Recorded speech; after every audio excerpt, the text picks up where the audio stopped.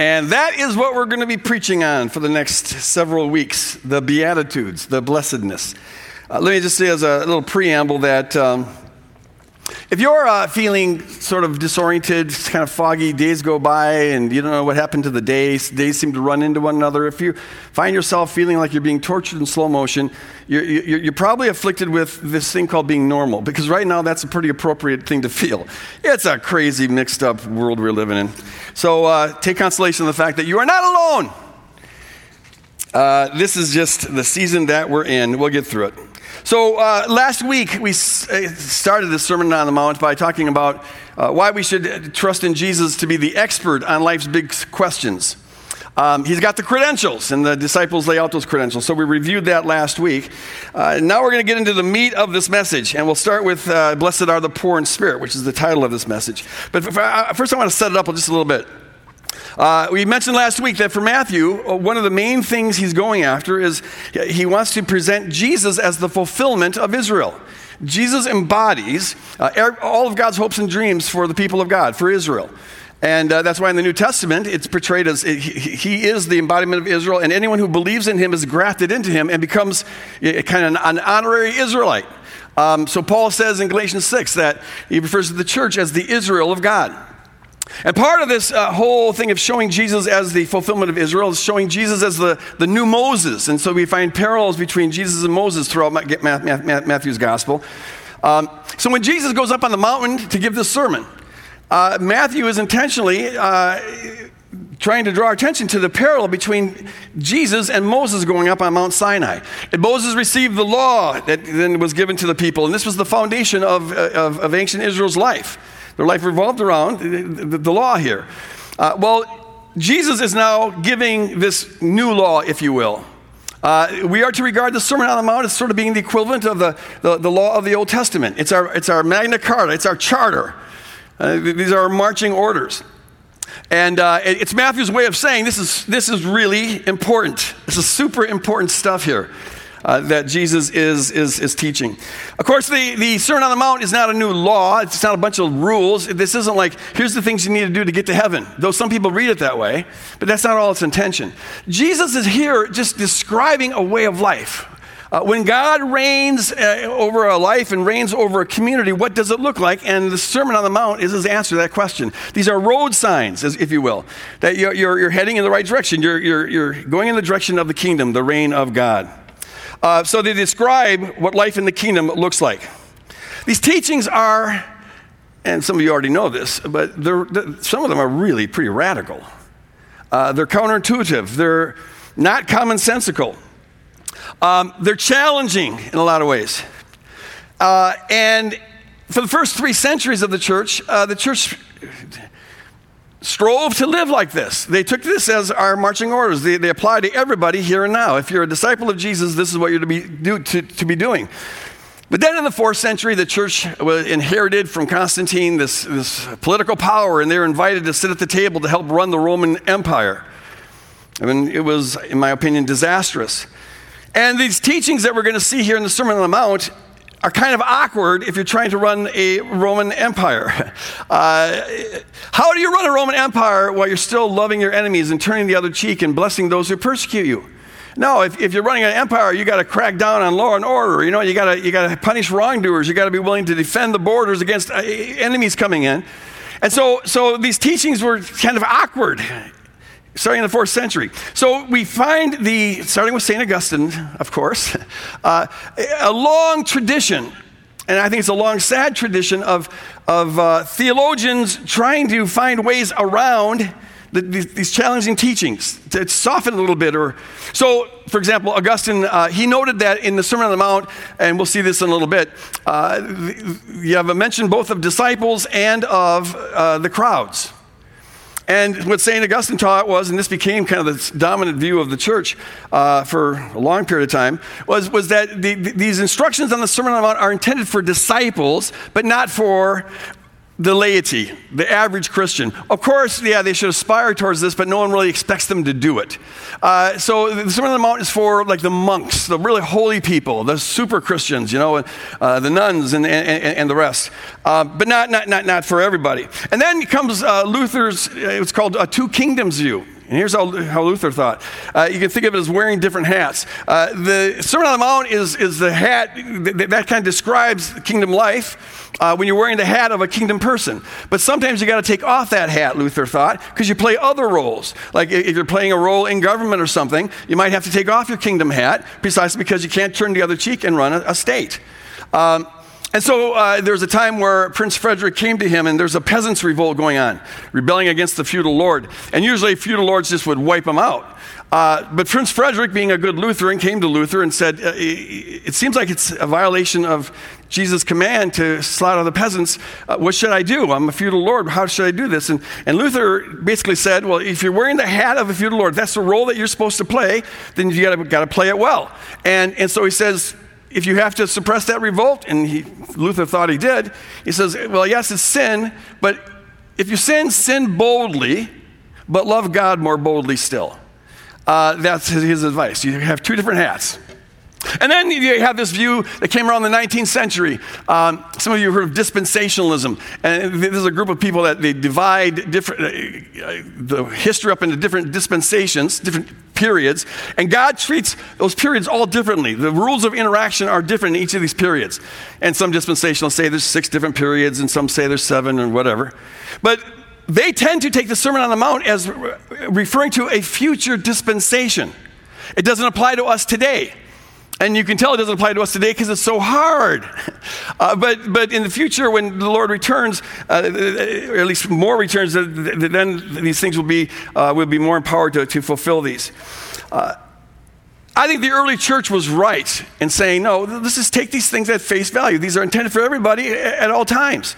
The Anabaptists of the 16th century, this is a group of radical reformers who, in the opinion of Woodland Hills, they really got some things right that everybody else was getting wrong, like the need to separate church and state and things like that. But the early Anabaptists, they recovered the early church's view that this is intended for all people at all times. And I think they're right. If you look at the way Matthew opens up his gospel, Matthew 5, it says this. When Jesus saw the crowds, he went up to the mountain, and after he sat down, his disciples came to him. Then he began to speak and taught them. So here's where Augustine draws the distinction between the disciples and the crowd. But both are there, and it says Jesus taught them. And usually when you have an indefinite pronoun, them, and you have two subjects preceding it, like crowds and disciples, the them refers to both the crowds and the disciples. He taught them, the crowds and the disciples. And you can tell that that's what's going on by how things unfold later on. So for example, in Matthew 7, we read this. Jesus says, everyone then who hears these words of mine and acts on them will be like a wise man who built his house on a rock, as opposed to people who build their house on sand. Note that Jesus here, and this is at the end of the Sermon on the Mount, he says everyone. It applies to everyone. If you want to have a solid house, build it on the foundation of Jesus Christ and on his teachings. If you want your house to sink, well, then build it on something else. But it applies to everybody. And then a few verses later, he says this in Matthew 7:28. Now, when Jesus had finished saying these things, the crowds were astonished. The crowds were astonished at his teaching, for he taught them as one having authority and not as the scribes. Talked about this last week a little bit.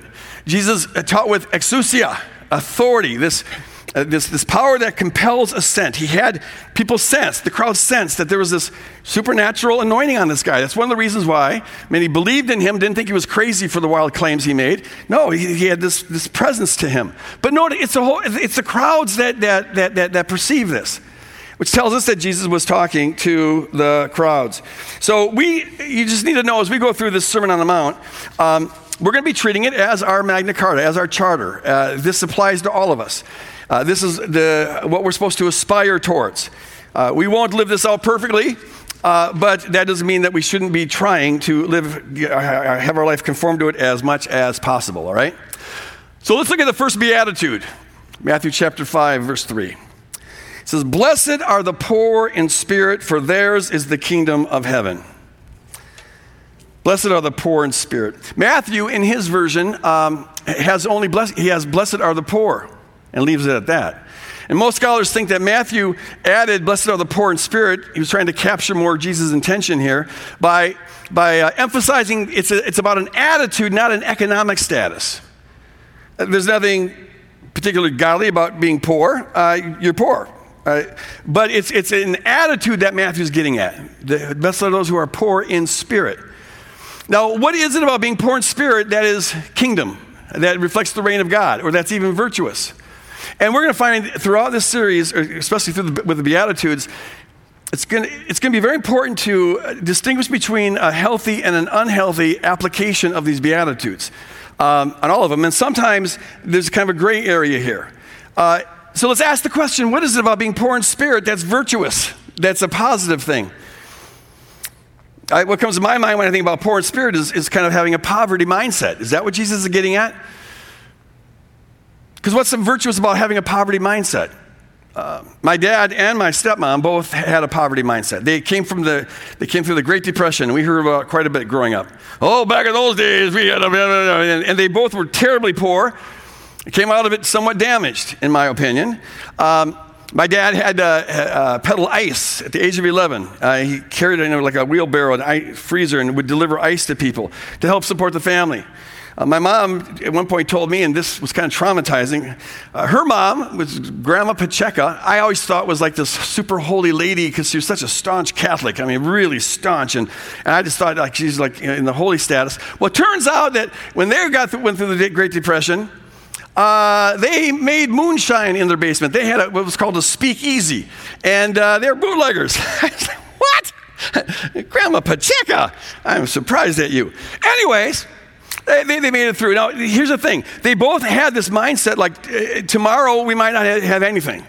That was part of their poverty mindset. But they interpreted it in totally different ways. My dad thought since tomorrow we might not have anything, let's get what we can now. If you got money now, spend it because you might not have it tomorrow. My mom thought since we might not have it tomorrow, we should save everything, hoard everything, don't spend anything. She rationed everything. I rationed everything. It's toilet paper, for crying out loud. Who does that? It's like you got 2 slices for one and 4 slices for number 2. Sometimes you had to ask for more. Hey, can I have another one? She's outside the door. Okay. Come on. Did they have bidets invented back then? That would have been nice. Although she probably would have rationed the water. You get once, never mind. So let's move on. So there's nothing virtuous about that. Christmases were really fun because my dad would just go overboard. We got money now, so let's buy presents. My mom would just be miserable over the whole thing, and then when my dad was around, she'd make us feel guilty about it by telling us about all the starving children in the world. So they raised a bunch of kids who tend to spend too much, but we feel really guilty about it. So there's that virtuous thing. There's nothing virtuous about that. So that can't be what Matthew's referring to. What does he mean by poor in spirit? Now, it turns out we have the phrase is used in the Dead Sea Scrolls, which is a bunch of writings that were found in a cave in 1945, and they come from a community called the Essenes, which is a bunch of Jews who moved out in the desert just before the time of Jesus, and they had kind of a monastery out there. And in the Dead Sea Scrolls, they use this phrase, poor in spirit. And scholars debate about the nuance of that, because scholars debate about nuancing everything, but the gist of it it means non-pretentious, unpretentious. You make no claims for yourself. Robert Gulag, after doing this really long research on the role of poverty in the Old Testament and whatever, he comes to this conclusion. Here's what poor in spirit means, he says. The poor in spirit now, as then, back in the first century, are ultimately those standing without pretense before God. Without any pretense, any claim. Nothing to brag about. Stripped of all self-sufficiency, self-security, and self-righteousness. That is what poor in spirit is. You can think of poor in spirit as being the opposite of being self-reliant. A person who's just capable of meeting their own needs, they feel fulfilled in that, they feel competent in providing for their own security, and they feel competent in their own righteousness. They just do it all. And they really don't need God for anything. Now, they may believe in God, they may even confess their dependency on God, but in terms of how they actually live, they totally rely on their own resources. Poor in spirit is the opposite of that. It denotes God dependency and awareness of how much you need God. You can think of being poor in spirit as the opposite of finding your full life on your own. People who just get satisfied with what they can do, what they can accomplish. A person who's poor in spirit, you may accomplish a lot of things. You may be good at a lot of things, but you're aware at some level, at the most profound center of your being, you're aware of your God dependency. You're aware that you have nothing that you haven't been given. It's all been given. You're aware that every good gift comes from the Father above. You're aware that your only fullness in life, your real fullness in life, only can come out of your relationship with God. So you don't try to be wringing fullness of life out of the things you accomplish or the things that you do or whatever. You can think of being poor in spirit as the opposite of being secure by your own doing. You're secure because you got a nice 401k. You're secure because you got the nice house. You're secure because you live in a nation where you trust in their military. You feel secure because you're on the winning team or whatever. Now, if you're poor in spirit, you may be on the winning team. You may, that's fine. But you see through the shallowness of trying to find security in those sorts of things. Because all the securities you find in this life, your 401k plan and military or what else, it all fades away. It comes to nothing. Ultimately, there's no security in that. The only true security is an eternal security, and that you have only in your relationship with God. If you're poor in spirit, you're aware of that. You see through the shallowness of this world, the Tinseltown world, and the bells and buttons and buzzers, and ooh, look at this. You see through that. You realize your dependency on God. And finally, to be poor in spirit, it means that it's the opposite of feeling righteous in your own doing. It's the opposite of the person who, and it tends to be religious types who do this, the person who's always comparing and contrasting themselves favorably with others. I may not be perfect, but at least I'm not like that person. You're confident in your own righteousness. To be poor in spirit, you understand that you stand before God by God's grace. It's by God's grace. You can maybe think about trying to get right with God on your own effort as trying to jump the Grand Canyon, because that's about what it takes. And see, you may be a good jumper. Maybe you can jump 20 feet to try to cross the Grand Canyon, and I can only jump 2. But you know what? It doesn't make a bit of difference. You could jump all the way over and fall 1 inch short, and you're going to have the same fate that I'm going to have when I can only jump 1 inch off. See, some can be more righteous than others, but when it comes to being right with God, we stand before God by God's grace and by God's mercy. To be poor in spirit, you know your dependency on God for your very being. You know your dependency on God to be able to be rightly related to God. You're a God-dependent person. Jesus illustrates the difference between the self-reliant mindset and the poor in spirit mindset. He illustrates this in a parable that he tells in Luke chapter 18. I'd like to read it. Luke 18, starting with verse 9, it says this: Jesus also told this parable to some who trusted in themselves that they were righteous and regarded others with contempt.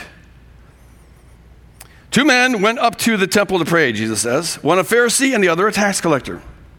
The Pharisee, standing by himself, was praying thus: God, I thank you that I'm not like these other people, thieves, rogues, adulterers, or even like that tax collector over there. I fast twice a week. He doesn't do that. I give 1/10 of all my income. I'm a tither. But the tax collector, standing far off, would not even look up to heaven. He was standing far off, wouldn't even look up to heaven, but was beating his breast, which is an act of contrition, saying, God, be merciful to me, a sinner. I tell you, Jesus says, this man went down to his home justified rather than the other, rightly related to God rather than the other.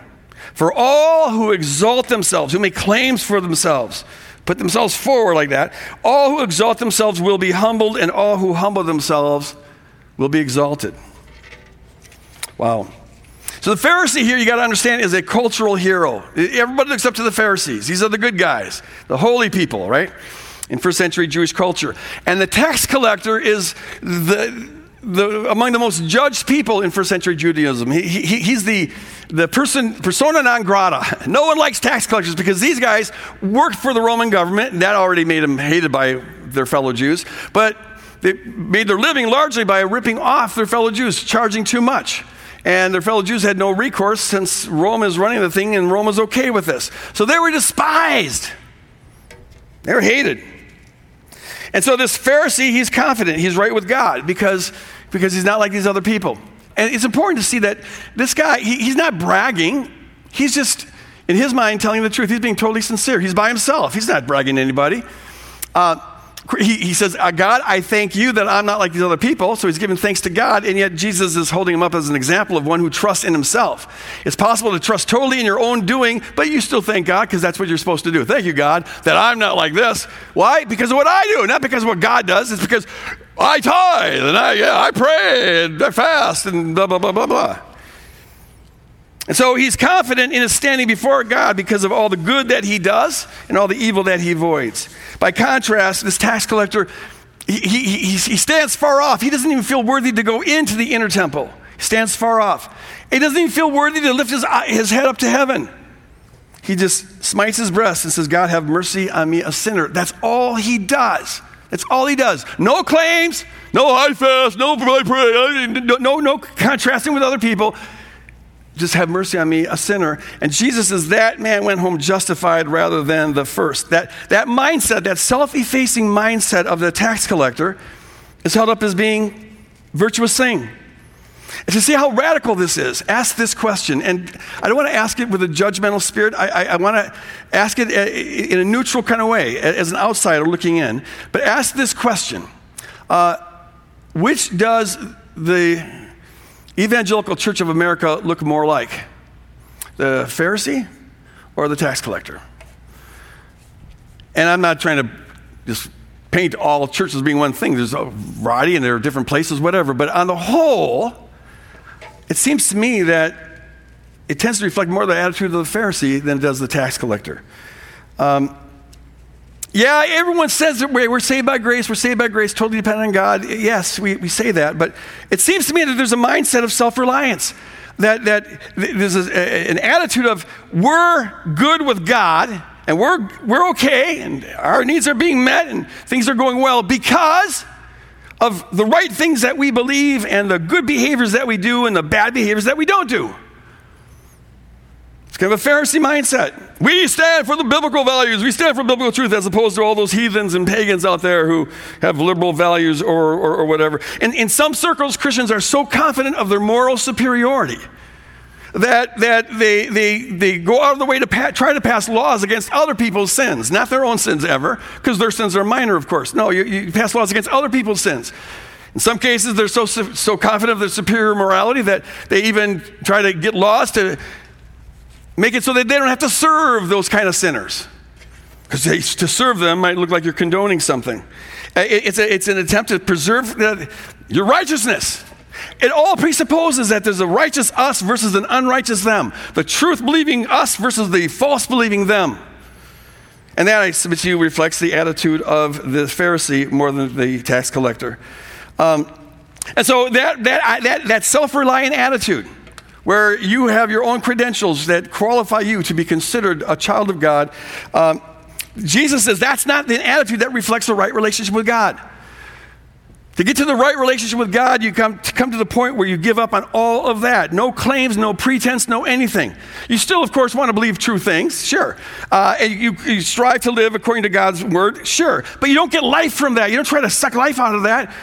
That ought to come out of a fullness that you get from a totally different source, and that's just from God himself. What orientates your heart towards God is an attitude of total dependency. I need you. I need your mercy. I need your character. And what it means, folks, is that the kingdom community is supposed to be a community of tax collectors. We're to have the mindset of the tax collector. Now, tax collectors were a pretty gruffy sort. You know, I'm sure Jesus isn't saying we should be ripping off people the way tax collectors were. But they had one virtue, one really, really, really important kingdom virtue, and that is this.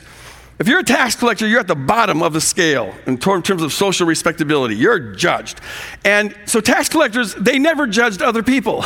You can't look down on people when you yourself are at the bottom. And that's kind of the attitude that Jesus is recommending here. In fact, you find this recommended throughout the New Testament. Paul says this in 1 Timothy 1. He says, here's a saying that is worthy of full acceptance. That Christ Jesus came into the world to save sinners, of whom I am foremost. This is the saying. that everybody who's a disciple should be saying, Jesus Christ came into this world to save sinners, of whom I am the foremost. It means you should see yourself as being at the bottom. Now, of course, you can't be the foremost sinner in the world because I am. Oh, wait, no, Charlie is. Or maybe it's Cedric, I don't know. But you can only have one worst sinner if you're looking at a sort of an objective scale. You got some measuring device. But that's not what Paul's talking about here. He's giving an attitude that we should embrace. And it's an attitude of putting yourself at the bottom. Because if you're at the bottom, you can't look down on anybody. You can only look up.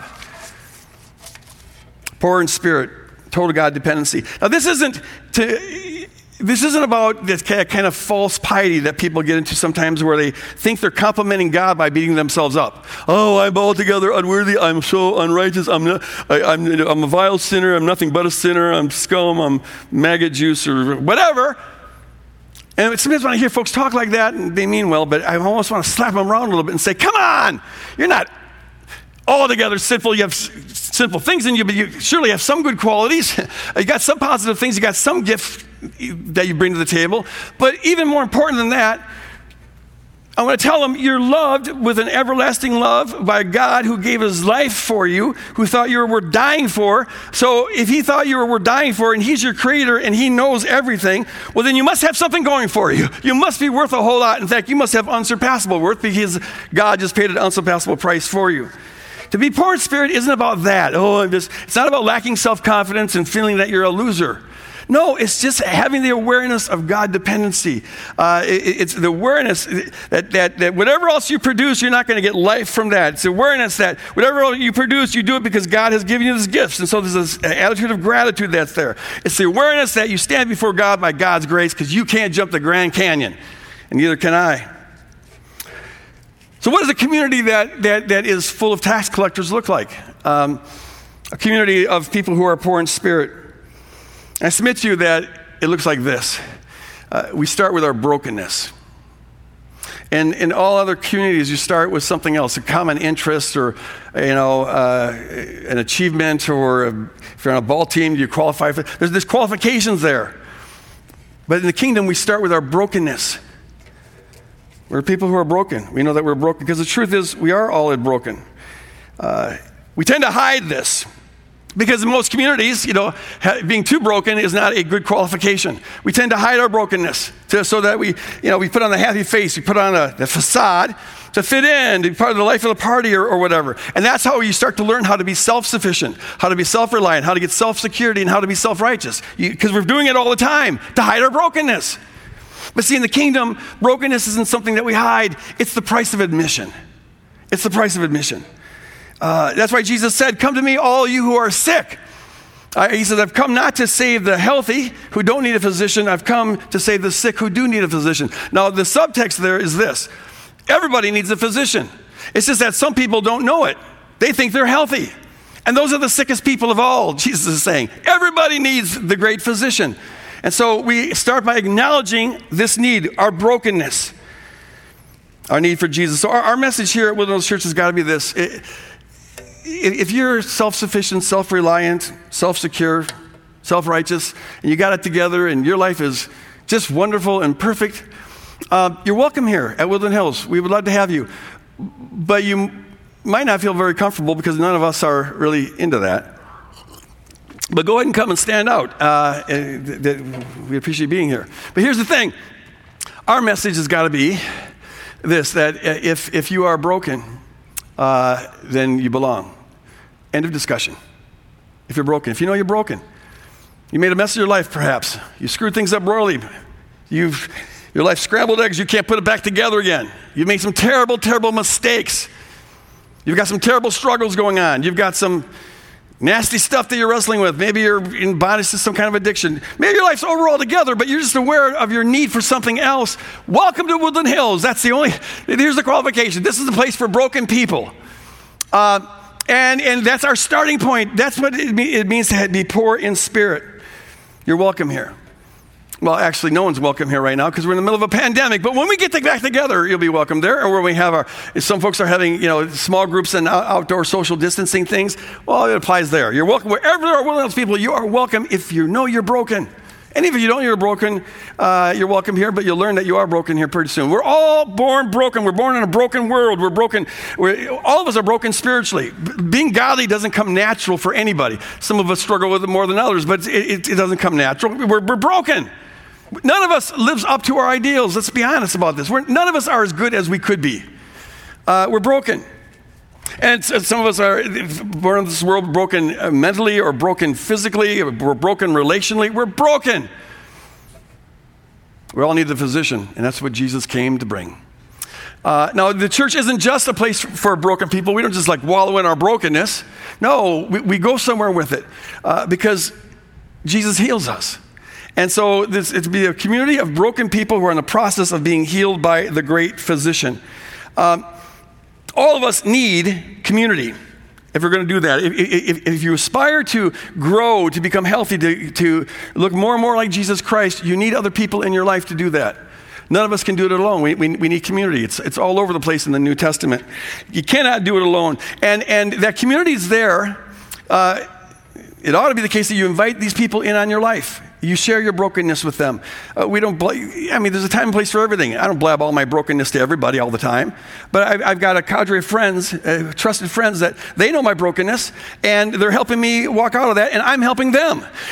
Those contexts are where all of the one another's of the New Testament should take place. These intimate contexts. It can be 2 or 3 people, it can be 20 people, but there's a community there. And in the New Testament, we're told to love one another and exhort one another, admonish one another, encourage one another, carry one another's burdens. There's 57 one another's in the New Testament. This is where they happen. You can't do that in a large crowd gathering, but you do it in an intimate kind of gathering. That's where it's appropriate if a person's invited you in on your life. I need people who know me well enough to know that something's off. And then who I trust to tell me about it. We're worried about something and to confront something. If a stranger does that, I feel judged. If they do it, I feel loved. I may not like it, but I feel loved. That's the context where there should be. That's where you figure out how does the kingdom apply to your life right now. Because it takes a lot of living together, a lot of sharing, a lot of experiencing, and a lot of loving to get to the place where you have any wisdom about how something applies to someone's life. Because everyone's life is very, very complex. To know what applies now, what should you work on now, and what should you let go? You accommodate that. Because the Holy Spirit doesn't work on everything all at once, thank God. We're in process. So you have to have an intimate kind of relationship to know that kind of stuff. Outside of that context, and everything the New Testament says presupposes small house churches. That's the context it's talking about. Don't do the one another's with some stranger on the street going over there and say, hey, I'm going to admonish you to stop doing that. They haven't invited you to give an opinion on that. So outside of this context, these covenant contexts where you invite people in on your life, as I always teach here, you're allowed one opinion about people.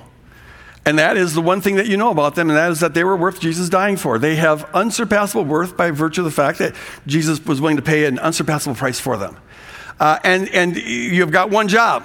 Outside of this small circle of relationships, you've got just one job, and that is to reflect your agreement with God about their worth by how you interact with them, how you speak with them, and even by how you think about them, even when you're not around them. Our job, love and reflect it. One opinion and one job. It doesn't matter whether you like the person or not, whether you agree with the person or not, whether you think they're pretty or not pretty. It doesn't matter whether you approve of their behavior or disapprove of their behavior. It doesn't matter if you think they're respectable or deplorable. It's all irrelevant. All those opinions, shove them out to sea. You're allowed one opinion. That person was worth Jesus dying for. And now reflect that worth by how you interact with them. The goal is to get this to be a habit of thought, an instinctive thing. And it takes time. It takes practice. But to become a blessing machine, where as you go about your day, the people you see, you just, yes, God, I agree with you, that person has unsurpassable worth. And that person has unsurpassable worth. And that person, I agree, God has unsurpassable worth. And it starts to become more and more instinctive in your brain. And you'll find as you start to do this, that's where you bump up into all your judgments. You probably have no idea how many judgments fill your head. It's a yapping machine of gossip that goes on in here. The only way to squelch it is to replace it with something else, and that is agree with God that person and that person, every person you confront has unsurpassable worth. Whether they're nice to you or mean to you is irrelevant. Your job as a kingdom person is always the same. become poor in spirit. You can think of it like this. Paul says, do everything in love. 1 Corinthians 16:14. Do everything in love. Well, having an opinion is doing something. And Paul says that opinion's got to be about love. It's got to be about love. Train your brain to do that. And see, if we here as a community, Woodland Hills, when we finally come together again, whenever that will be, but even as you gather in smaller circles, if you're doing that, or online, if we're doing this, if we are poor in spirit, it would be impossible for anybody to come into our fellowship and feel judged by us, to feel anything other than welcome by us. Because if they're broken, and they are, then they're welcome. It would feel impossible. That is the goal we have to aspire towards. So I encourage you to ask the Spirit to search your heart. Search me, oh God, because we don't usually know ourselves very well. And ask the question, are you living life on your own strength? Are you self-reliant? What part of your life reflects dependency on God? Do you stand in your own righteousness? Do you compare and contrast? Search your heart. Ask the Spirit to search your heart. And then ask the Spirit to make you more dependent, more aware of how everything you have comes from God, more aware of how you stand before God by God's grace. Apart from Christ, you are as lost as Adolf Hitler or anybody else. Be aware of that and cultivate that mindset and become a blessing machine. Okay, I want to ask our team of panelists to come up here. I forgot to remind you to send in questions, but it's not too late, so send them in, and we're going to have 20 minutes of Q&A and whatnot. I am blessed to have Oshida up here. And Cedric, are you in the house? Cedric, you can come up here. And I will turn it over to you. All right. I'll go ahead and let us get settled for a second. Let Greg catch his breath from that amazing message he gave us. Oh, thank you. So we have some questions that have come in. Some are wanting some clarification in some of the words you use or ideas that you put before us, Greg. Sure. And then some are asking us to give us some practical, like real life stories or tips or techniques on how to fully live into being poor. That's why I brought Cedric up here. So the first question that we had, so can you talk a little bit more, Greg, about this concept of unpretentiousness or even leaning into our brokenness as a stand-in for poor in spirit? Someone mentioned that it was a little hard to follow exactly what you mean by poor in spirit. No, it was fine, but can you tell us a little bit more about what does that, is there another word or another idea that would stand in? So in most communities, there's an element, and in fact, most interactions, there's an element of presentation. You present yourself. Mm-hmm. And we do that because we want to be accepted, we want to be loved, we want to be respected, we want to whatever. So you make a claim for yourself. Much of our life is making a claim for ourselves. And all of our disagreements are because we have people making different claims. Right. To be poor in spirit is, there's contexts where you might make a claim for yourself or stand up for rights or whatever, but it's the opposite of that attitude. I don't need to present. I'm just me. I don't need to present. Mm-hmm. I'm getting my fullness from Christ. I'm dependent on God, and that frees me to be honest. Really, I could say it's about honesty and vulnerability. Mm-hmm. Maybe would be a way to rephrase it. Those are good words. It's almost the contrast between being a human being and being a human doing. Exactly. Right? So are you confident enough in your belovedness to enter into a space and fully be? I think that is as opposed to right. Try to do and earn. The whole fall, is really an illustration of that. In Genesis 3, the minute Eve believes the serpent and starts to think that tree over there can make her full, it can give her something that God can't give her, mm-hmm. She, at that moment, goes from being a human being who just walked with God in the cool of the day and was okay with it, to now a human doing, mm-hmm. and we've been striving to get our life ever since. Right, and so that makes total sense that Jesus would start the Beatitudes there, unburden yourself with this need to do and impress. I think that's absolutely. But get your belovedness and your worth from. I think one of the most fundamental disciplines of the Christian life, I talk about this in the book Seeing is Believing, is I say in the book there, the most important thing for a Christian to do is to learn how not to do. Yeah. To just rest. Yep. And be okay. Go to God, use the imaginative prayer to be in the presence of Jesus just as you are, warts and all, mm-hmm. and let him love you in the midst of all that. Because that is what convinces you that he really loves you and not your behavior. Right. That's when it gets in deep, and that's what changes us. So then the next question that I have, I'm going to ask you, Cedric, because I think, okay, that's great. My own personal quiet time. I'm a being, but then I've got to go out in the world and I've actually got to like do things. And so there's this question that came in. So someone says, in their job as a supervisor, they have to sometimes confront and occasionally even reprimand employees who are underperforming at their jobs. Can you give me some ideas of what it looks like for a boss to reprimand an employee in a way that reflects the employee's unsurpassable worth and does not look like them sort of being judgmental? It's kind of like the Luther's two kingdoms philosophy. How do you enter into that space with being poor in spirit? I think starting off just with the concept of you have the opportunity, that God is giving you the opportunity to lead, manage, supervise a group of people. And that should be thought of more as an honor and a privilege to be able to do that. That is a gift. I think some people don't necessarily see it that way, but I think if you start off that way and really cultivating that attitude that Greg was talking about of being poor in spirit, I think it will help. So first of all, I have the opportunity to supervise a group of people, lead them in a certain direction with a common goal for an organization, business, company, whatever. So I start there. And I think Greg brought it up earlier about that I have one opinion starting off with them, that they have unsurpassable worth, that God loves them just as much as he loves me. So I need to be thoughtful in how I interact with them, what I say to them, how I approach them. Yeah. I think that then moves into then being able to reprimand or provide critical feedback is important as well. And 1 Corinthians 16:14, do everything in love. If I am doing my job and I am being a kingdom bearer, I am going to connect with them in a way where I'm being honest because it needs to be said, but I'm doing it in a way where I am not belittling their worth. I am not trying to fulfill something on the inside of me and pushing them down in the process. So I do think that a lot of times people aren't honest in their roles as managers and supervisors, and actually doesn't help the person grow, learn, understand, and have critical feedback.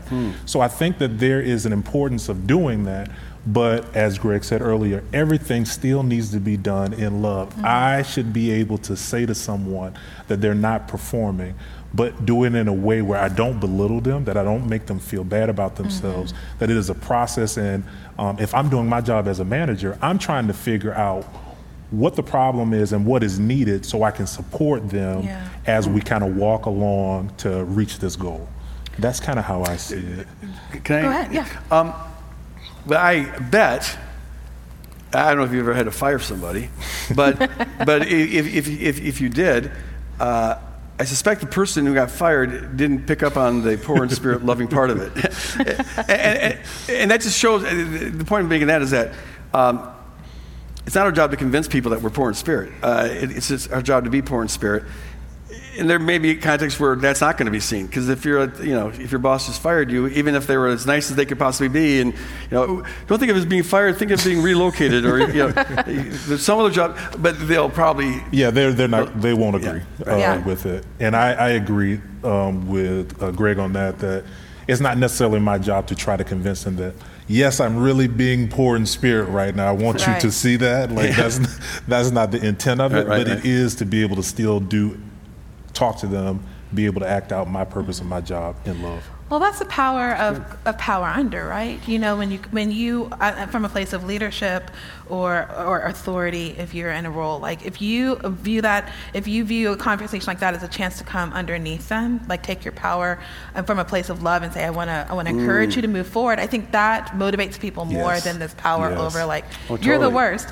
This brings me to a follow-up question that we have, and kind of taking it out of the workplace or where there's hierarchy or dynamics like that, but kind of interpersonally. How are we aware of I'm poor in spirit, I'm broken? How do we kind of be aware that could be something that somebody says to just say, I'm comfortable with staying where I am, like I have no desire to grow? So I'm curious about, one, how do we be on guard for that? So when you're actively thinking about being poor spirit, aware of your brokenness, how are you aware that you're broken but you want to grow?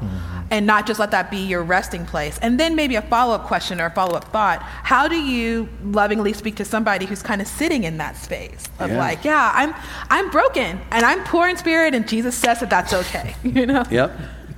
I guess I'll be addicted all my life. Yeah. A defeatist attitude. Here's where I think community is very important. Because a person who's in a position like this, they're suffering from a lack of imagination, a lack of a vision. They're not seeing how, they're not anticipating how good it will feel when you get out of that brokenness.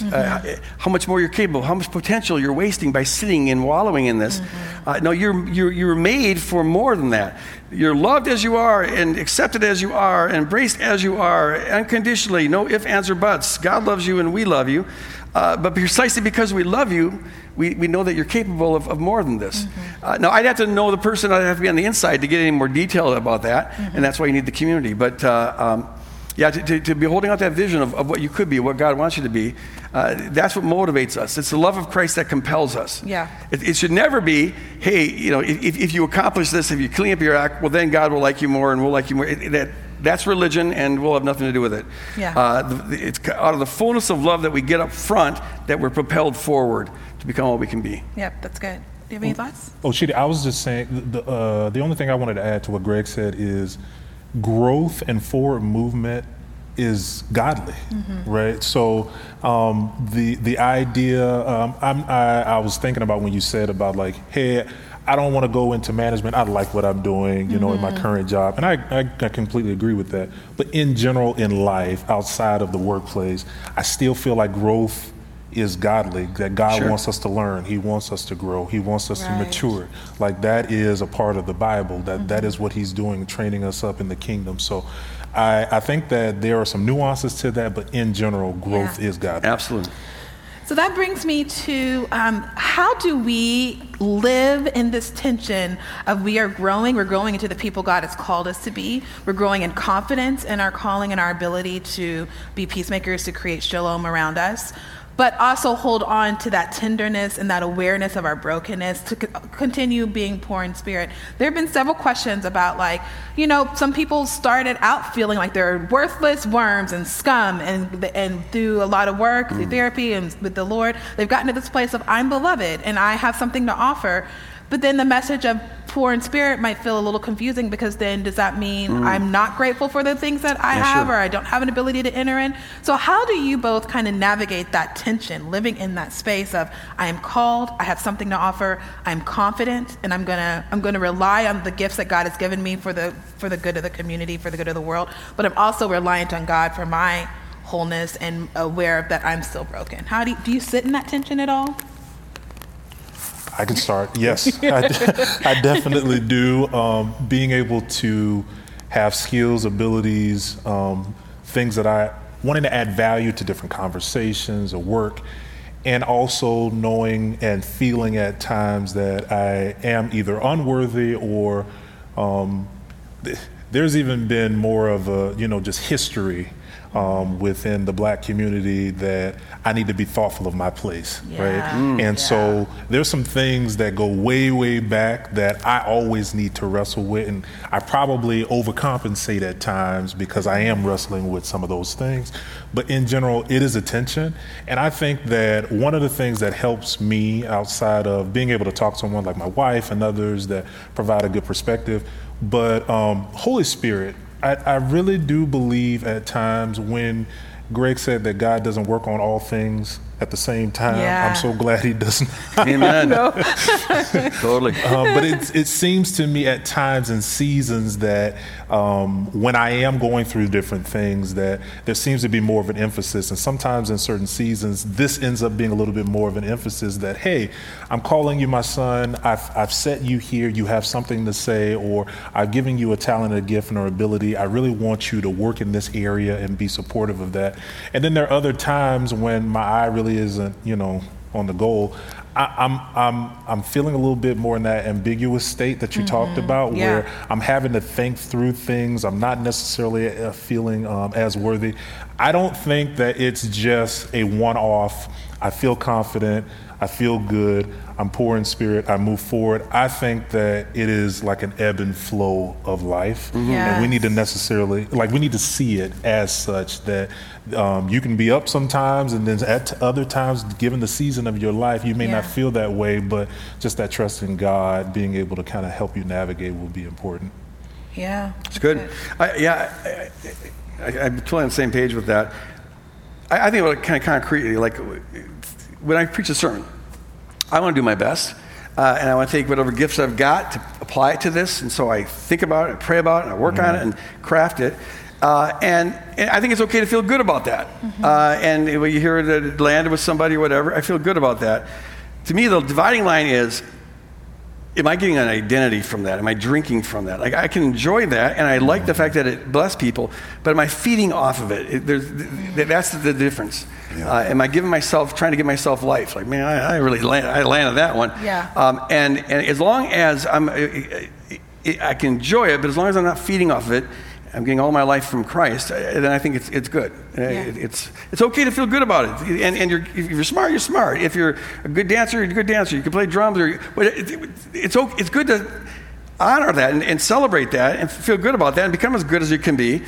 But don't get life from it. And there's always always remain aware that you have nothing that you were not given. I didn't win a pre-existent prize to be given certain gifts. There's absolutely no reason why I'm me and not, child going hungry in Haiti. And so be grateful. Be grateful for whatever you got. That's exactly what I was thinking, of building a practice of gratitude. Is really important, keeping you humble and reminding you of your brokenness, and also somebody entered into maybe a space of brokenness to help heal you, to give you information, to encourage you to lead and lean into the gifts that God has given you. And so just being grateful for the ways that God has pushed you along towards where you are. On that note, I right at the very beginning of this COVID, in fact, this first message we did when COVID hit and we had the lockdown was on gratitude. Remember that? And I challenge people to be practicing gratitude, because it is the key to happiness. It is. And so another way of saying that is, if you're broken and you're aware of God dependency, that actually is a way to become happier. Now that we're 6 months into this, I'm finding that attitude of gratitude to be all the more important. I don't know about you guys, but I find myself complaining a lot. I am just, I have to fight negativity. Everything sucks. And so it's like, I just this last week especially been reminding myself, okay, start giving thanks. You got to go back to that.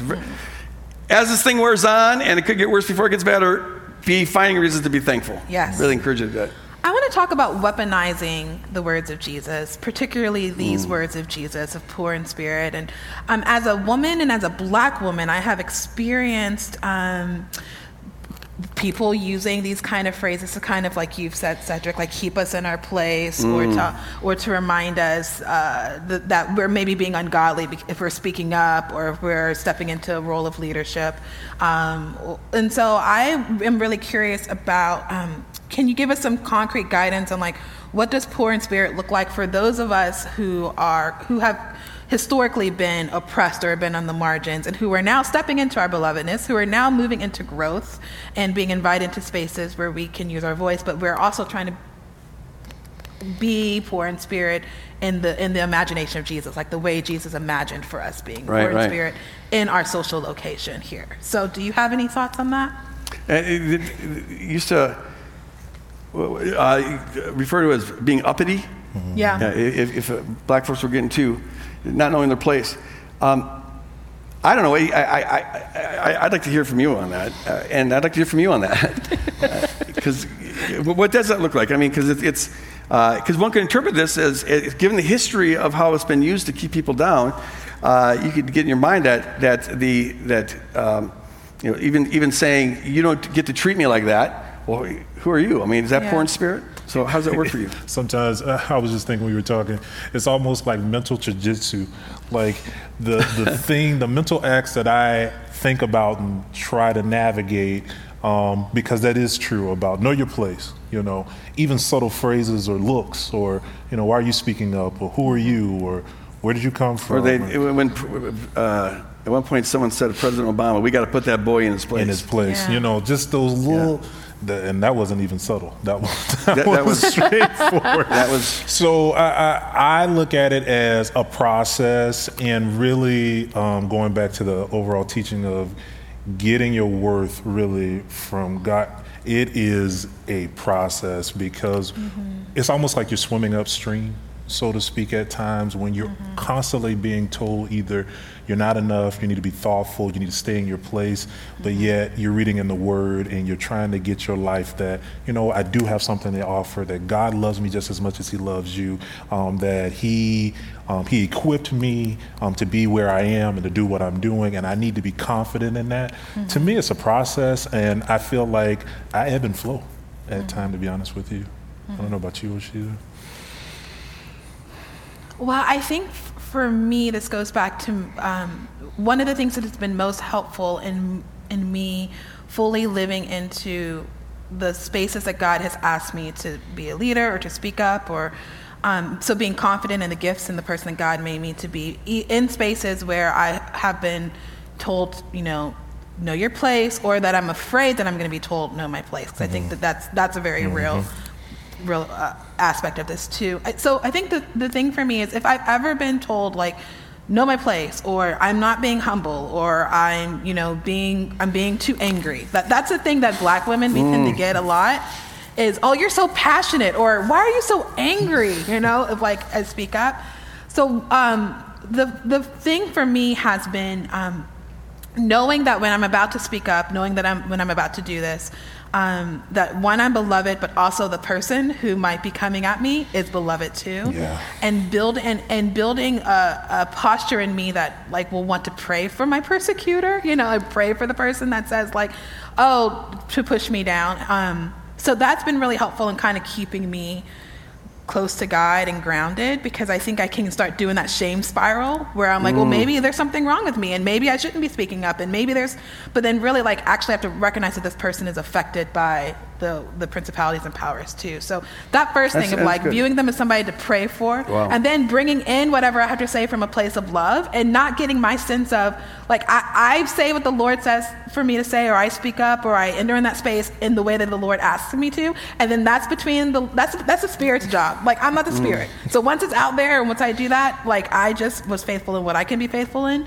And so kind of releasing that, because then I don't get my life from it, because the Spirit is doing it. And then I think the other thing that's been really, really helpful is having a community and having accountability. Yes. So if there's something like I'm about to write, or I'm about to post, or like a sermon I'm working on, or an idea that I have, like having people that I bounce it off of and say like, hey, what do you think of this? Give their feedback. Because sometimes I find that they'll say, oh, I think you might be overextending yourself.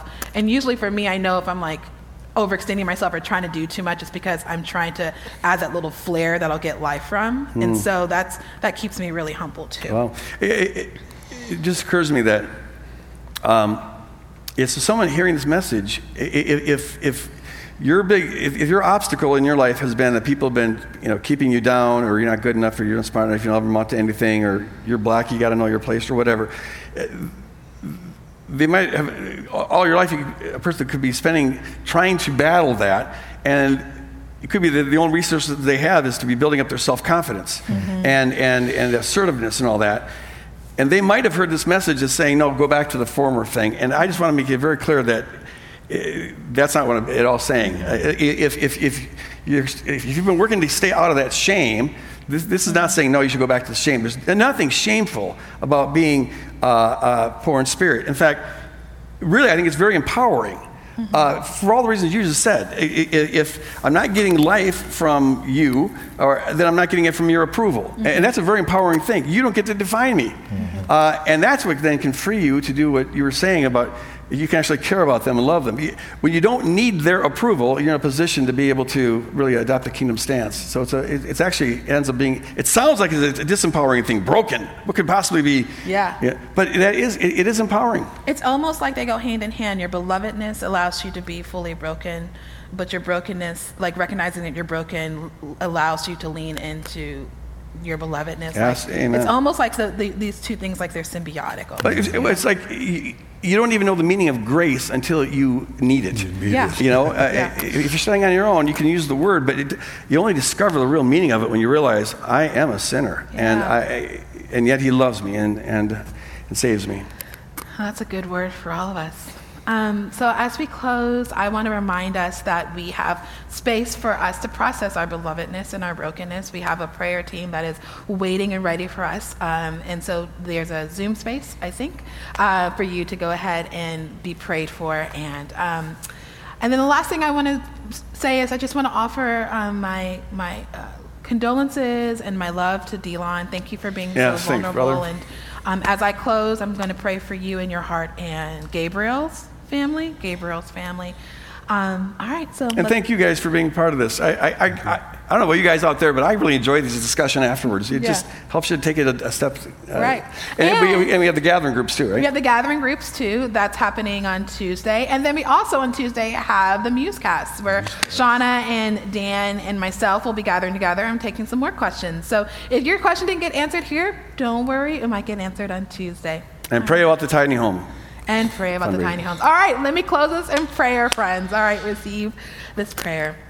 May you know the extent of your brokenness so that you can lean fully into your belovedness. May you be poor in spirit in the imagination that Jesus has for you to fully live into that poorness of your spirit. May you be confident in the gifts that God has given you and confident in the words that are placed on your heart. And may you boldly move into those spaces with a love that comes underneath and not over, a power that comes over. And Lord, we pray for all of those of us who are grieving right now in a multitude of ways, but specifically for our brother Delon and for Gabriel's family who is grieving the loss of this special young man. And so, Lord, keep us healthy and whole from this moment until we gather again next Sunday. In your name we pray, Jesus. Amen.